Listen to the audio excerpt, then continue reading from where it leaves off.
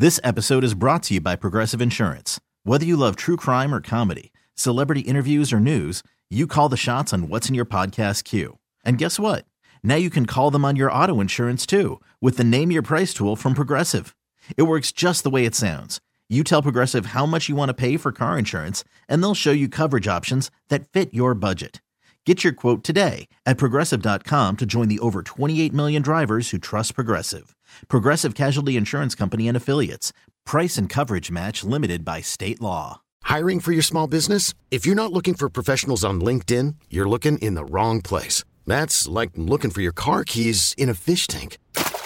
LinkedIn helps you hire professionals you can't find anywhere else, even those who aren't actively searching for a new job but might be open to the perfect role. In a given month, over 70% of LinkedIn users don't even visit other leading job sites. So start looking in the right place. With LinkedIn, you can hire professionals like a professional. Post your free job on linkedin.com/recommend today.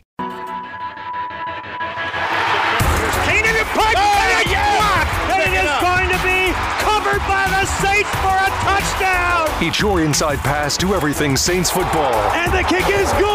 We'll take you to places most fans never go. We'll watch from 60 to practice, to the sideline, to the locker room, following every twist, turn, and touchdown of the 2022 season.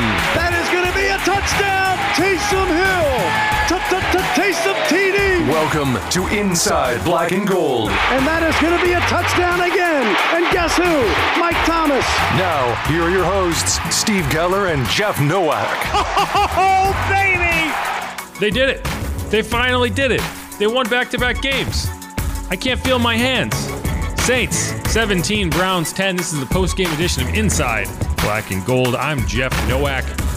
And yes, I am wearing a hat because it is cold in my house. I did not go to Cleveland, but it is still about 30 degrees in my house. At least it feels that way. And yeah, it's cold. It was cold out in Cleveland. The Saints found a way to get it done. And, you know, I have this thing where, you know, I try to be optimistic, but I went on a Browns podcast and they asked me for a score prediction. And I was like, I am done predicting that the Saints win because I'm tired of being wrong. But hey, maybe I'll do a reverse jinx. And when I finally predict that the Saints go out to Cleveland and lose, they're going to actually win. And hey, that's what happened. I have found that I have superpowers when it comes to reverse jinxing things. So, or jinxing things in general, right? So I've started predicting the opposite of what I hope will happen. And then it comes true. So anyway, Saints won 17-10. They trailed 10-0 in this game. And everyone wants to harass Dennis Allen and tell him how bad a coach he is and how all the decisions he makes are bad and whatever. There's some merit to that. But you do have to give credit when he does make decisions that pan out, right? And I think in this game specifically, and they questioned this on the broadcast, and I questioned it in real life because, you know, when you're looking at a game where one direction of the field, you're going to have the wind in your face, and the other half, you are going to have the wind at your back, deciding how to use that and how to implement your strategy in that situation, it goes a long way. And in this game, the Saints won the toss, deferred the option. So the Browns got the ball first, and then the Saints got to choose which side of the field they defended, and they chose to play with the wind in the first quarter and the third quarter. Now, the reason I question that is because when you defer, you're not getting the ball first in that situation. The Browns took the ball first. So you are already kind of putting yourself at a disadvantage of, okay, we don't know what's going to happen on this first possession. Well, the Browns had to punt, so it worked out. The Saints obviously didn't score in that first quarter, but when it really kind of came to roost was in the third quarter, right? You were able to steal points before halftime with that field goal from Will Lutz. He finally decided to run Taysom Hill. I don't know why it took until 3 minutes left in the second quarter. I think to some extent it was due to, you know, you had read plays as opposed to called runs for Taysom Hill, and the box count was such that you handed it off instead of keeping it. And so that's why Taysom Hill didn't get the ball on some of those plays. I would say that you should be calling those plays, but whatever. And then because they decided to do what they did, that meant that when they got the ball back in the second half, they were playing with the wind in the third quarter. And this third quarter is when they took control of this game. They drove down the field for a touchdown. They intercepted a tipped ball from Deshaun Watson and I think Donovan Peoples-Jones. I could be wrong. Daniel Sorensen, a guy who was in the game because Justin Evans went out with an injury, caught it, brought it back. Alvin Kamara finished it off. Finally tied Marquise Colston for the Saints franchise record for career touchdowns at 72. It has been on the precipice of that since week 9 against the Ravens. So it took a while for him to get it done, but he did. But all right, we're going to get into a lot more of that. Remember, we're doing a mailbag in the second half of this show. But first off, let's hear from Dennis Allen and what he had to say after the game. We talked all week about this game was going to be a game of mental toughness. And I thought our guys showed incredible grit. Starting out the game, we went down 10-0, but the way that they fought back, we got the field goal at the end of the first half, come right back out in the second half, get the touchdown, and then, after the interception, we're able to take the lead and and then the defense goes out and finishes the game. So, man, I got a lot of respect for all those guys that are in that locker room, and I think they showed a lot of fight today. But yeah, we knew the weather conditions were going to be a big factor, and we knew that we were going to have to be able to run the football and run the football well. And I thought all the guys that we put the ball in their hands did an outstanding job of running the ball. Yeah, and I'm already seeing comments saying, they saved Dennis Allen's job today. That's not what happened. And I've been trying to tell people this for weeks, is that this team is playing hard for Dennis Allen. This team likes playing for Dennis Allen, right? The players like Dennis Allen. It's the fans that don't like Dennis Allen. And, some of the decisions, and you can question them. But, the reason you saw this team go out there and play their asses off is the same reason that they've been doing it all season, is because, they're not giving up on this year. They're not giving up on this season. I know that people seem to think that they would be better off losing, but these players aren't going to do that. These players aren't even considering that as an option. They're going to go out and try to win football games, and that's kind of what Alvin Kamara said after the game as well. That's what we're used to. I don't think we're used to, obviously this year we've been in the losing bracket more than we've been in the winning bracket. So I think all of us know that we got a winning pedigree, so it's always week in and week out trying to find a way to get back to the winning ways. So nobody in here is a loser. We don't have losing cloth in here. We're not built by losing bricks. We all have winning bricks. We're used to winning. We're used to that feeling. So I think everybody's desire to get that feeling is way, way, way higher and way more than just the desire to just fold and get ready for next year. So we're just gonna keep going and keep trying to win. Yeah, and the Cards are actually looking decent for the Saints, and they're gonna have to depend on the Cards to make them look even better. See what I did there? So the Saints now, when you look at kind of where they are, even if Alvin Kamara doesn't want to talk about it, I can talk about it, where they are in the playoff hunt. Now, the Eagles are playing right now. They're up 20-17 at halftime on the Cowboys. So that game is interesting for the Saints, just in the sense that if the Eagles win that game, then they have clinched the top seed in the NFC. And so, they don't have really much to play for next week when they play the Saints. Now, if they lose, they still will have to win a game to clinch the NFC. So you will get a more motivated Eagles squad. I know there's people out there saying, well, they're going to be motivated to ruin the Saints draft pick because it's going to, or to improve the Saints draft pick by beating them. So because they're going to get it. Players on the field, coaches on the field, they are not caring about that. No player is thinking about the next year's draft pick during a season. So in the sense that they don't have anything to play for, you're talking about motivation. You're not talking about literally, oh sure, they can affect something with this game. Not going to happen. So you're going to want to root for Philadelphia to win this game. Because, for example, Jalen Hurts is dealing with a sprained shoulder, right? So if he has the chance to play, and it's really a question of okay, he can gut through it, but will he do that if there's nothing to play for in the sense that you've already clinched the top seed in the NFC? Probably not, right? Whereas if you do need to win, because if the Cowboys win today, right, and the Eagles lose today and lose next week, so all of a sudden they're going into Week 18 with a chance of not even clinching the NFC East because they would have a chance of losing out, and then the Cowboys take it. So you would much rather be facing an Eagles team. And again, this is a 13-1 Eagles team, so it's a team that you need every advantage you can get, which having them not care that much is a big advantage if you're the Saints. So you want them to lose here. Tomorrow, which would be Sunday, You have the Cards facing the Bucks, the Arizona Cardinals facing the Bucks, and you want the Cardinals to win. Obviously, the Bucks have to lose 2 of their final 3 games. If they could get that done here, that would feel a lot better for the Saints, because the Falcons, they lost to the Ravens. They are officially eliminated from the playoff race, right? They really didn't have much of a chance. They had a worse chance than the Saints even, but now they are officially eliminated. So you really don't want to get to week 18 needing that loss if you can avoid it. If you're the Saints, if you can win next week and have the Cardinals beat the Bucks Sunday night, and then have the Panthers, and that's the other result. The Panthers beat the Lions, which I didn't see coming, but the Panthers beat the Lions, which means that the Panthers actually still control their own destiny in the NFC South. The Panthers, if the Panthers win out, they will win the NFC South. As crazy as that sounds, team that fired their head coach, traded Christian McCaffrey, if they win out, they win the NFC South. So that means that, you have a team next week very motivated to beat the Bucs when they already beat them 21-3 this season. So all that is to say, I think you have a chance. I think you have a chance, and you needed to win this game to be able to think about it and to consider it going forward, and you still can. And so you're rooting for that Eagles team to have as little motivation as possible.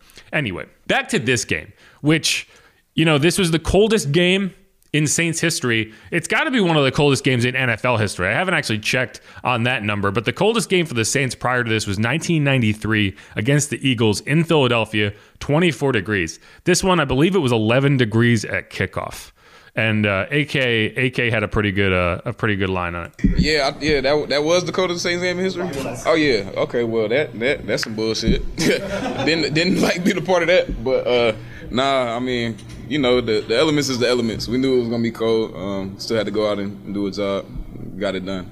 But I do think it's funny when you talk to Alvin, who grew up in Atlanta, right? He's a Southern guy. He grew up in warmer weather, versus Carl Granderson, who went to Wyoming, and he and Tano Passanio came out before the game with their shirts off, warming up. And it's like, yeah, so you have this kind of like differing ideology. Alvin Kamara did his post-game press conference in a wetsuit. He wore a wetsuit during this game, and he didn't want to hear about, it's a cold is a mentality. It's cold. I got my own kind of thesis on that. It's cold. It's nothing. It's nothing that's gonna make it not cold out there. So we got a job to do. We got to play. If I told you my mind overcame the cold out there, I'll be lying. It was cold the whole time. It was cold when I had the ball. It was cold on the sideline. It was cold when I was walking in the tunnel. It was cold when I was walking out the tunnel. We just had to find a way to win. It just kind of is what it is. And then you have the completely differing ideology of Carl Granderson. Yeah, I mean, it wasn't really an idea. I went to Wyoming, so this was nothing new for me. It's all a mindset. So if you come in thinking it's going to be cold, it's going to be cold. So I wanted to get out there and adjust to the weather and go with no shirt on. And Tano, he joined me. So he was in KC. It wasn't nothing for him. So we had to warm the bodies up and, get the mind ready to play a big game. I do enjoy that. These two guys, on the same team, they feel completely differently about the cold when it comes to, it's mind over matter. And then Alvin's like, no, it's mind over mind, because I am cold, whatever you say. But it is interesting. You look at the Saints team; they handled that cold well. They didn't look like a team that was playing out of their minds. They didn't look like a team that was uncomfortable. They looked like a very stout defensive group. Nick Chubb ultimately ended up with 92 yards. I don't think he had a great game.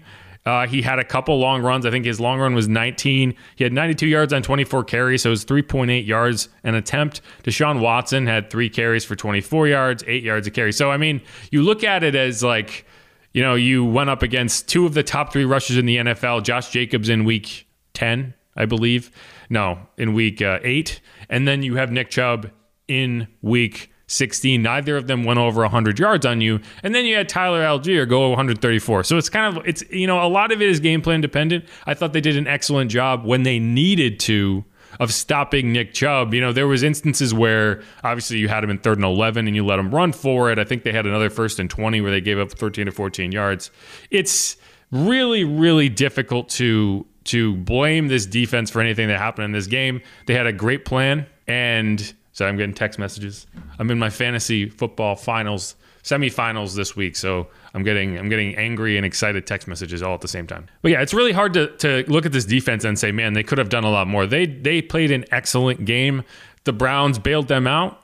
a little bit down the stretch of that game, right? Like David Njoku had, looked like he had a touchdown catch. Donovan Peoples-Jones looked like he had a touchdown at the corner of the end zone. Neither of them could hold on. And then Carl Granderson, as you saw, came up and made that sack on the 4th and 10 to effectively end the game. One interesting thing on that play is Carl Granderson was not in coverage. If you go back and watch that replay, he's coming from off camera.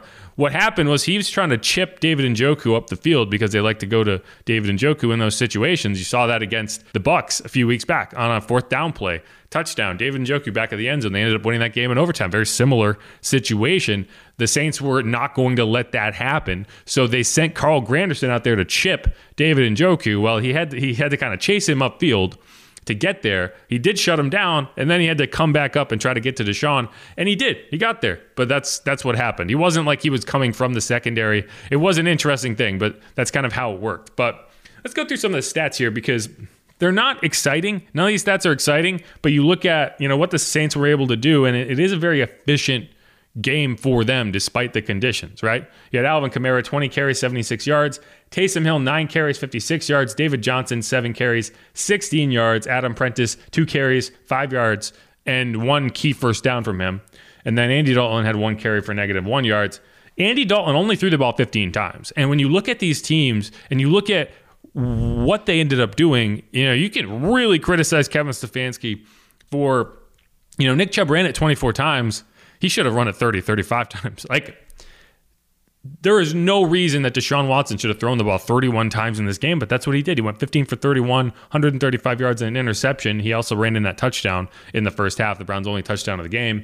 And that came after the Saints interception that tipped off Juwan Johnson's hands and was returned, and they scored that touchdown, the Browns did, in the first half. Now, I think that play, the Saints kind of learned their lesson, right?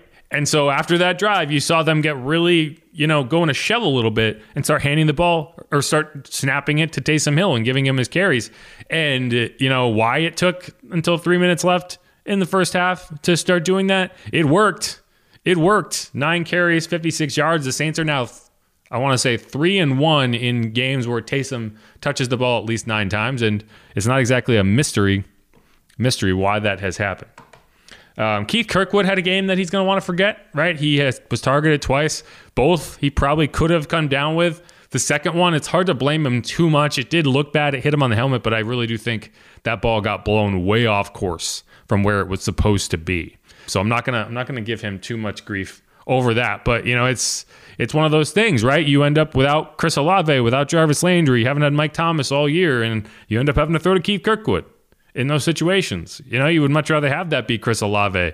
Rashid Shaheed led the Saints in receiving, 4 catches for 41 yards. Kamara had 2 catches for 34, one of them a 29-yard catch and run on a choice route. Why they cannot throw to him more than they do, I will never understand. But hey, this is the 2022 New Orleans Saints. I'm sorry, I have a light flickering. I'll fix it at the break.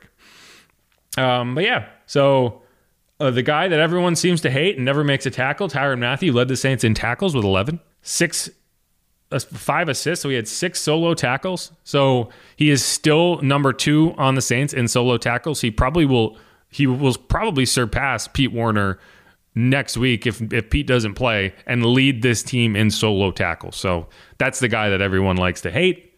Cam Jordan, a good game for him, even though he didn't get a sack.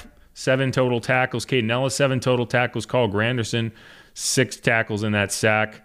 Daniel Sorensen, I thought, played really well in relief of Justin Evans. You lost Andres Pete to ankle injury, and you lost Justin Evans to a shoulder injury. I don't know what's wrong with the safety's shoulders, but it seems to be the new contagious injury is shoulder injuries, because that's what kept Marcus May out for this game. Amari Cooper, 6 catches, 72 yards, really did the Saints a favor with that drop at the end of the first half. I think Deshaun Watson had roughly 17 seconds. That's an exaggeration. But I want to say it was around 7 seconds in the pocket on that play, and he found a wide open Amari Cooper, and Amari did not help him out. But, the Saints, I feel like the Saints have had such bad luck in those situations that they were due for some positive bounces of the football. And they finally got them today. It is funny because the Saints and the Browns have the same exact record, but the Saints are still alive and the Browns are not. The Browns were eliminated from the playoffs in this game. And, if you're one of the people that really, really, really doesn't think Deshaun Watson should get a lot of shine, you're happy after this game. And you're happy the Saints didn't end up with him. Even if that means you're still trying to figure out who the starting quarterback is for the Saints going forward. But all right, that's going to wrap up the rant segment of this episode of Inside Black and Gold. Again, my name is Jeff Nowak. Hit that subscribe button wherever you get your podcasts. We're going to come back. I know there aren't a ton of comments in there right now, but we're going to come back and answer some mailbag questions. If you have them, throw them in there, and we'll get to them. We'll see. We should be able to get to them all because there aren't a lot in there. But anyone watching, I appreciate it. Make sure to hit that subscribe button. If you're watching on YouTube, make sure to subscribe there. If you're on Facebook, give us a like. And I'll be back in a second. Drop your comments in, and we'll get to them after the Saints 17-10 win over the Browns.